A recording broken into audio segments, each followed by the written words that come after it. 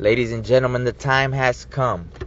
We are only a couple of days away from what some, possibly most people would call the most important election of a generation. I'm not going to say ever, because that doesn't do justice to all the people in the past that have gone through actually much more than us.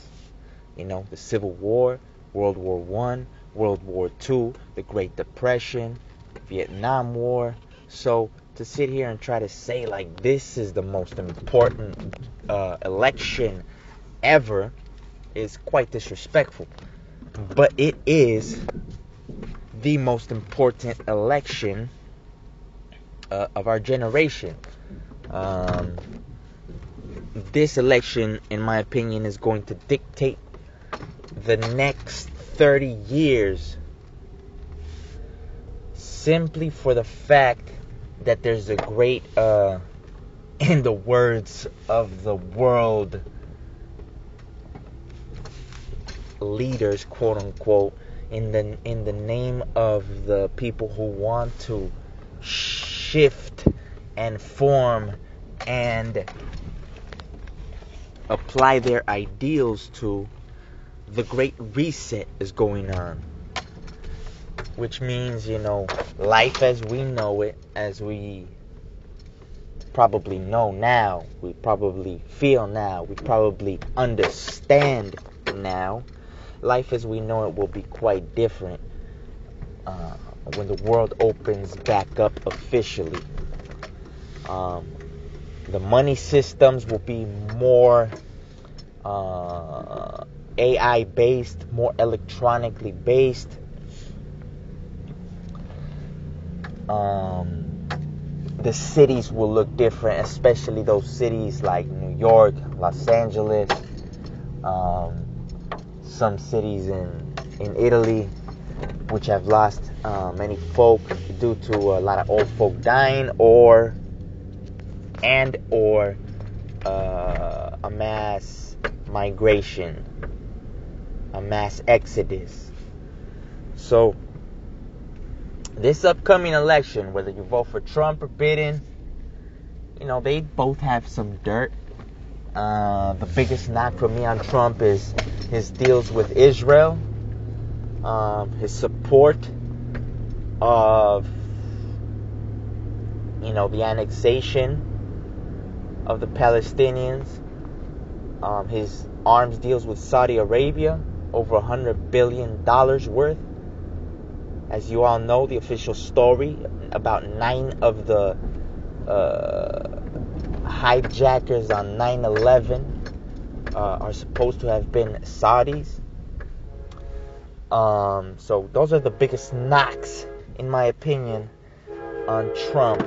The biggest knocks on Biden are many, many more. The fact that he's been the author of the crime bill, the fact that he has been a career politician. I never trust a career politician because essentially his only form of making money has been taking from the working class, So there's other dirty stuff going on with his son. We also have Joe Biden on video saying that he would not give Ukraine financial aid if they didn't fire the investigator that was investigating Burisma, which was the company that his son was involved with. We all know that. That's factual. That's mainstream news. Now this laptop deal, they're gonna be deniers, saying that it's not real. And if you don't look into it, if you don't see the paperwork, if you don't see a mainstream news channel or avenue claiming it to be true, they're just gonna deny it all the way. That's fine. It's done its damage.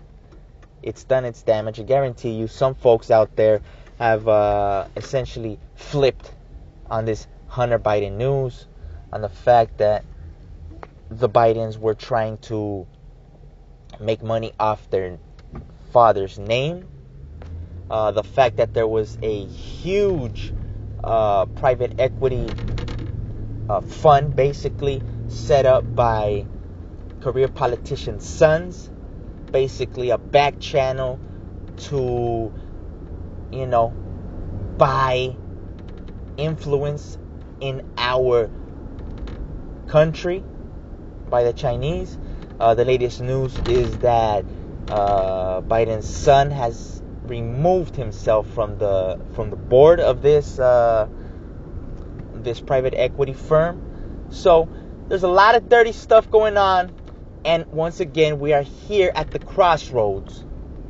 Which one is the lesser of the two evils?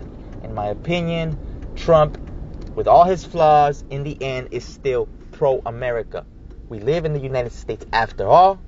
We are Americans after all, regardless of what nation, country, ethnicity, or race you come from. If you're America, you should be pro-America. If not, you should be setting up yourself to move elsewhere in the world.